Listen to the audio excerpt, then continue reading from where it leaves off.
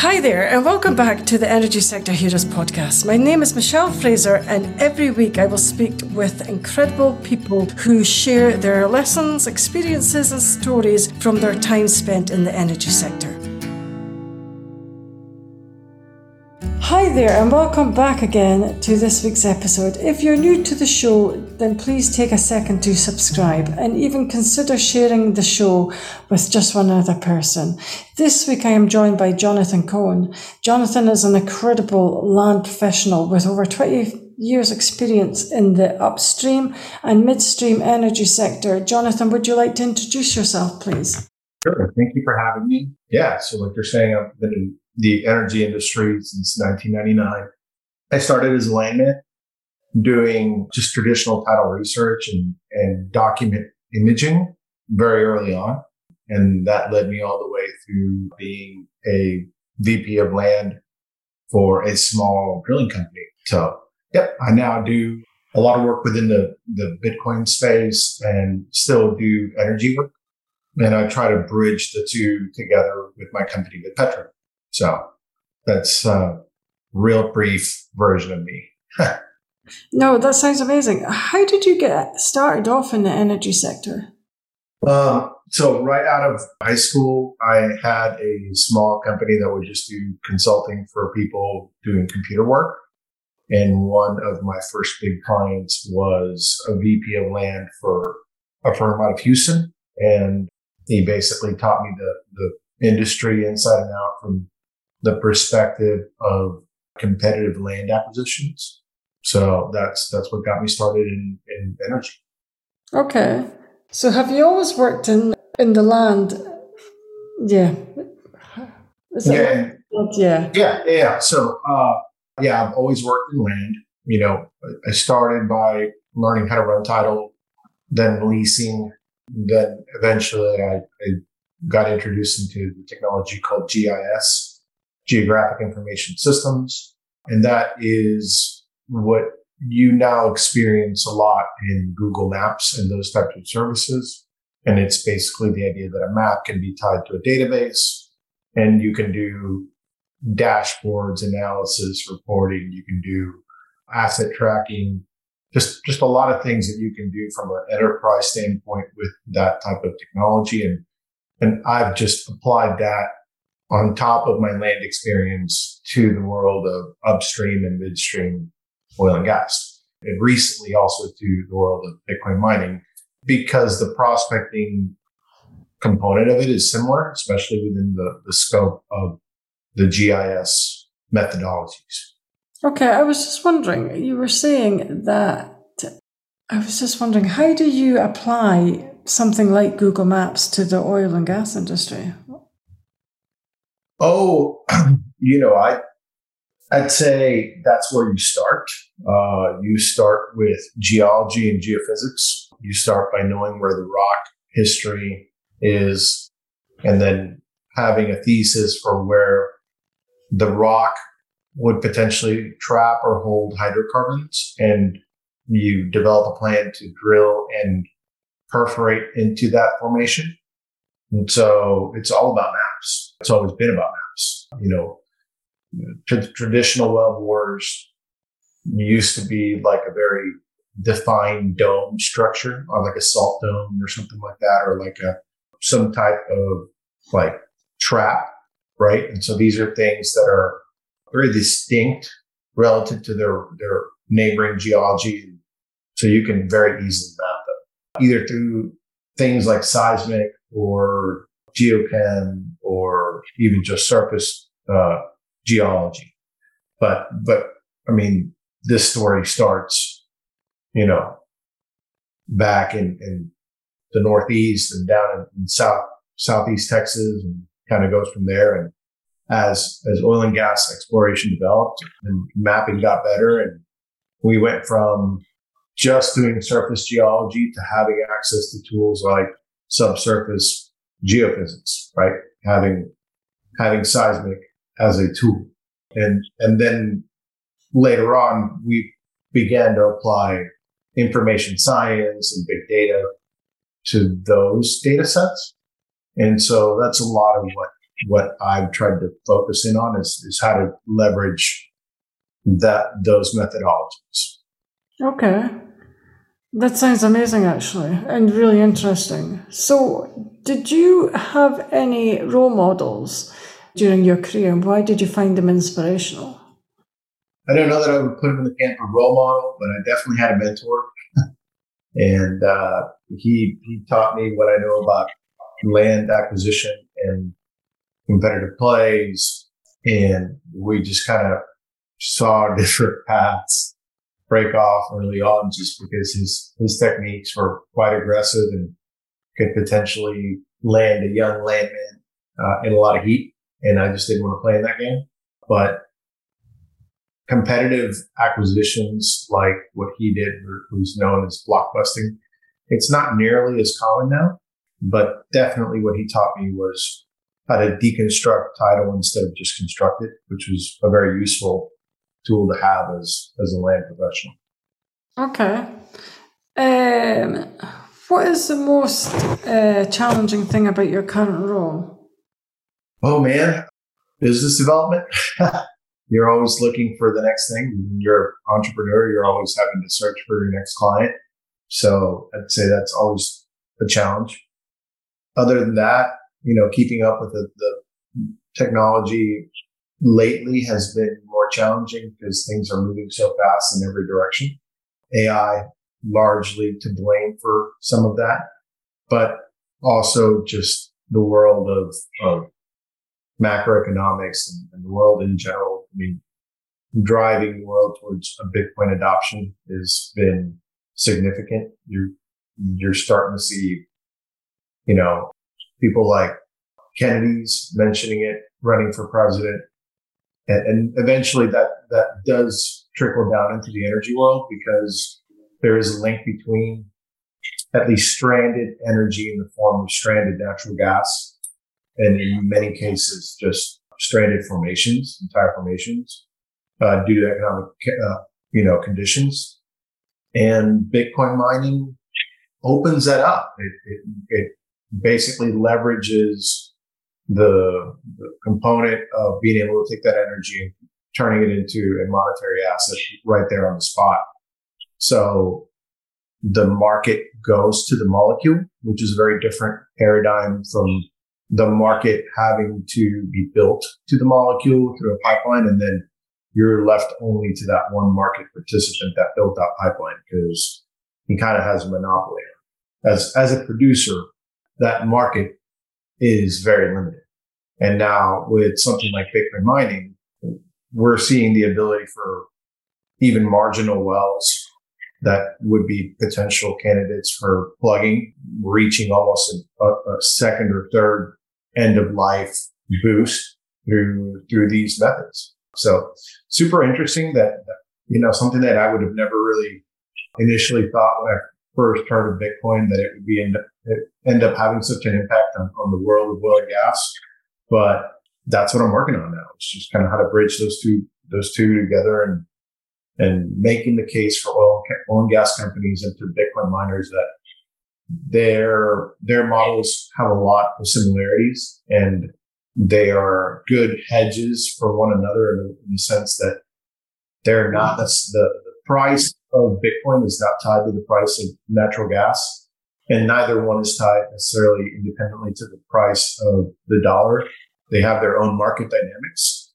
And so that's super valuable for both of them as a producer, right? So if I'm an oil and gas producer and I have the ability to sell natural gas to the market, and the gas market is $2, but I can mine Bitcoin and make $5 to $8, depending on the price of Bitcoin, for mining Bitcoin with that same gas. The economics for my wells suddenly change. So it's material and it's impactful, but I see there being a lot of benefit to the two worlds kind of meeting. Okay, that was interesting because, Bitcoin is quite popular and it has been for a while. Do you think it can impact the energy sector? Does it go hand in hand with the energy sector? How does it work together? Yeah, I think there's many parallels, but there's also just natural fits from the perspective of internationally what this technology means is that Bitcoin is a money that is not controlled by any one government, which then gives international players the ability to do transactions without having to trust the other person's settlement means. So I don't have to worry about the risk of settlement in yuan or in pesos. I can just send you Bitcoin and I don't have to worry about sending you a ship full of gold to settle something. There's no pirates coming for the shipment. I can just actually settle for the item and potentially risk some volatility within a 30-minute window, but that's very limited. And you're essentially guaranteeing that transaction gets there in 30 minutes for $50, $60, and it could be billions of dollars in the amount of the transaction. So, it will eventually be used by very large organizations. We're starting to see very large organizations adopt it. Larry Fink is a very influential person in the world of macro and just Wall Street in general. And if he's touting Bitcoin's praises, then, obviously there's some sticking power, considering not a year ago, the two could not have been more different. So eventually people come around to the fact that the important feature of Bitcoin is that it's not controlled by anybody and that there is only 21 million. So you have an asset that cannot be inflated, and that's very useful. That cannot be inflated and cannot be manipulated by third parties. And I think that's really useful for oil and gas as a whole, since oil and gas is a very international enterprise. I also think from the perspective of programmable money, there's a lot of interesting applications. If I can get, and I'm working on a project that's doing just this, if I can get the midstream's meter to talk to the producer's meter and validate that, within a certain threshold, one meter matched up with the other meter, they're in essence validating an invoice before it happens. And if that invoice is then paid programmatically through something like Bitcoin, number one, there is no more need for reconciliations. So roughly 30% of the cost of accounting goes away. Number two, the cash lag and the cash risk that exercise of 30 to 90 days of having to wait from when I, the producer, give you the midstream, the product, to when I get paid, that goes away. So it fixes a lot of problems in the way that we currently do business. And it's math, it's programs that we can all agree with that make business more efficient. And if I were to go to any CFO and say, would you like to be more efficient and have it cost you less money, have you have more accurate records? I think they all agree and nod their heads yes. So it's just a matter of education now to get these systems that are, think of them more like Bitcoin is email for money, and how email got transformed into a tool for business. We're still figuring it out, but it certainly did impact the world. And I think we'll see a lot of those parallels in Bitcoin. Okay. That's quite interesting, actually. You were also saying that you find that business development is quite difficult. And I agree, actually, it's probably one of the hardest things you can do. But why do you find it difficult? What are the challenges you can face doing it? I definitely think the outside environment is one thing. Companies go through, especially in oil and gas, it tends to ebb and flow as an industry. And a lot of crypto and Bitcoin mining and Bitcoin in general is the same. And there's definitely ebbs and flows. So the longevity of your clientele is sometimes an issue on both markets. I'd say in land, it's very transactional because you have this box of land that you're interested in. So once you're done doing the research for that, say quarter mile or half mile or square mile of land that's going to be producing oil and gas, you have to move on to the next one.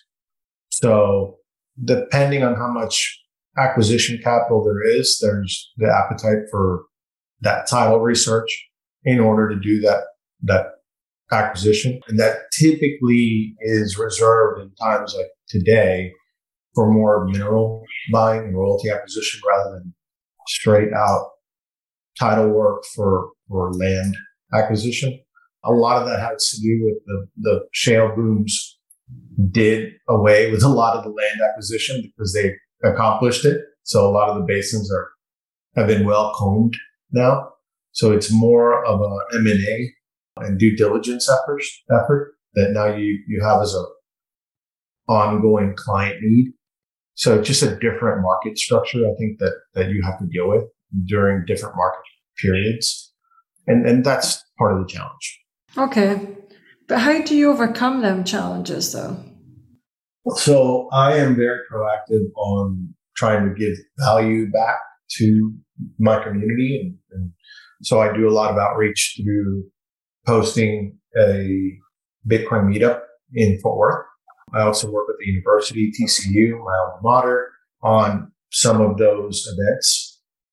And I attend, industry conferences like NAPE and participate in professional, social environments like Fort Worth Association Petroleum Landman and just, try to get out and meet people. This is, it's still oil and gas and still, you have to know somebody and you have to shake hands. And so I try to do as much of that as I can, as well as put out material online that I think is valuable for people. So if you go to my website, you can go to the sample maps and go to the U.S. energy map.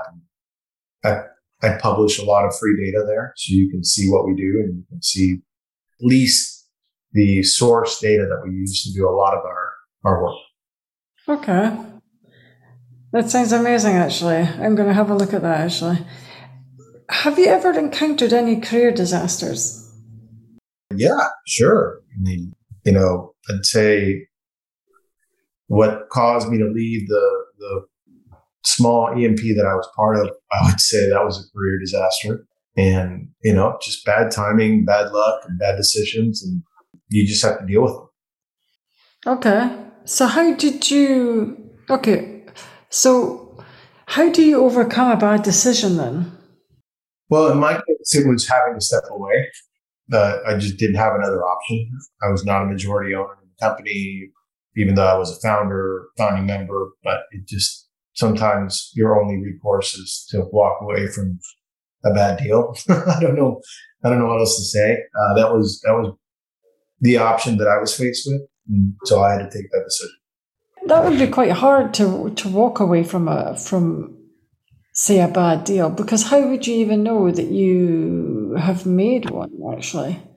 If you've made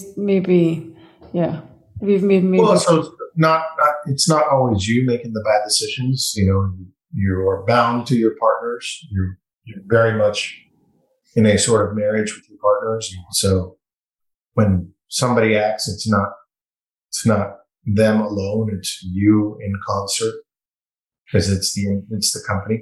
So it just, being a business owner has its challenges because it's not just you.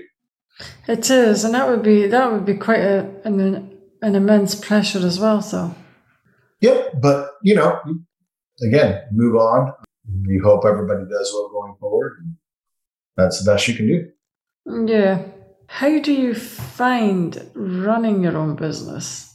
For me, it would be quite stressful because if you have other people that work for you as well, you would have an enormous pressure to make sure that your company was successful.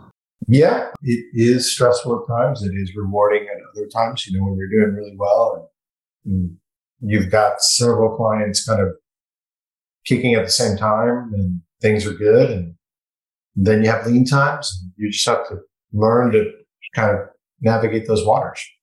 Okay. So, what made you go into business by yourself other than working for someone else? Was it a conscious decision that you always wanted to do? Yeah, I'd say I always leaned towards entrepreneurship, but you have to start working for others, and so a lot of my initial days in oil and gas was working as a broker, working contract, and being a business owner is very similar to that. That you're doing a lot of contract work as a business, you're just negotiating differently than if you were going in as a contract laborer. It's a different negotiation, but it tends to be very similar work. And yeah, I mean, that's kind of the nature of business development. It's you're doing the work of the people you're managing, insofar as like you're the last one that has to see that work out the door. And so you got to make sure it's good. But is it long hours though? Do you feel that you have to put in more hours working for yourself? Yeah, but they are more flexible hours. That's how I answer that. But yeah, you definitely have to put in the work. Okay. It sounds amazing actually to have your own successful business actually. But I think it would be quite hard work to do that. So if you were going to hire a graduate, what would you look for? What qualities would you look for?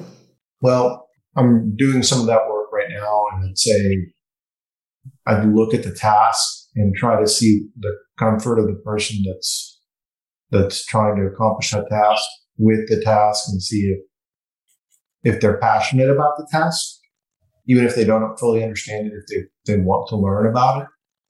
And then just their general attitude towards, raising their hand and being not necessarily being expected to do something, but expecting something of themselves. So I think those are important characters to have. So definitely, measure them against their environmental footprint that they're going to have in the company, and then measure them as far as just the person that you're going to hire. Okay. That sounds amazing. What is your zone of genius? What are you most good at? Putting dots together. Yeah, I'd say that's pretty meta, considering what I do with mapping and doing literally that some of the mapping that I do is making heat maps. So it's doing mathematical functions that say what is near me is most like me. And so it's interpolating the number between 2 points in space. So connecting dots. But is the math quite hard then? The software's doing it for me. I'm not necessarily doing all that math by hand. I think it's important to understand what the math is doing so that you know what your output is and what degree of error is baked into that output, because there's models are models. They're not the real world, right? I do agree actually, but why is it, and I understand the theory behind why you've got to know if you're doing maybe a calculation or even just taking an engineering decision, of why you would need to know the theory behind it. But is it really important to know the theory about why you're implementing? Yeah, I mean, I'll give you an example. One of the ways that I use, let's call it geospatial analysis in a way that's maybe novel, because I understand what's going on, is I can take the ways that geologists and geophysics interpret their data into maps that look like heat maps and look like isopachs and look like, the things that you would normally associate with geology and geophysics. And then take similar tools, maybe not the same tools, but similar mathematical tools, and apply them to the electric grid, and apply them to population densities, and apply them to different generation sources. And if you can do that, then you can create weighted maps for the things that would matter to a Bitcoin miner, as far as where they would want to buy land next to power that's cheap, So I'm very much doing the same type of prospecting the data that I would be doing in oil and gas, but I'm applying it to a different, industry. And so if I can do it for something like a Bitcoin miner, then it's easy for me to apply the same logic to something like a solar farm or a wind farm and prospect for those types of renewable assets. So all of these things require you to know, how to prospect it for that asset, but then actually the know-how of going to the courthouse and figuring out who owns it at the appraisal district, running the title, depending on whether it's surface or mineral back, however far back you need it, and then figuring out who owns what. And that's still very much old school, traditional landing. It's just I'm putting the GIS big data spin on it, which is, it used to be Photoshop, but we've gotten a little bit past those tools for doing land analysis and resource analysis. And that's my spin on it. Yeah, I agree, actually. It is important to know what the theory behind a major decision that you're taking, actually. So is there anything that you still want to achieve in your career? Oh, yeah. I want to make lots more money. I would love to continue to build the community that I'm building in Fort Worth around the energy and Bitcoin space. I think that this town has a special fit with those two industries. The city of Fort Worth was the first municipality to mine Bitcoin, and it was also kind of the city that brought in the idea of shale production as something that was big in the energy world. And so Dallas, Fort Worth became a hub for energy because of the Barnett Shale. And I think that is going to see another chapter play out with Bitcoin in it. And I hope to be part of that. That sounds amazing, actually. So I'm going to ask you maybe one final question. If you could turn back time, would you change anything? Sure. I would be tougher on myself. I would be more selective about my partners. And I would just focus on those two things, be tougher on myself and be more careful who I play with. Okay. Why would you be tougher on yourself?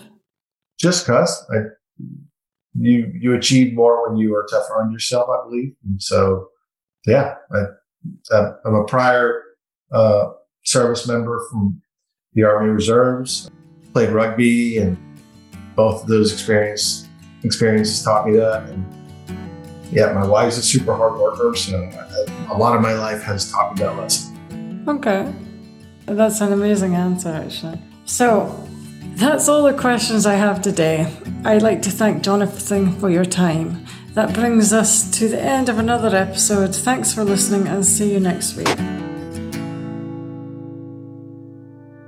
That brings us to the end of another episode. Thanks for listening. If you enjoyed the show, I'd like to gently encourage you to leave a 5-star rating wherever you listen to podcasts and share the show with another person. You can also follow me on LinkedIn or via my website, www.michellefraserconsultancy.com. Thanks again for listening and see you next week.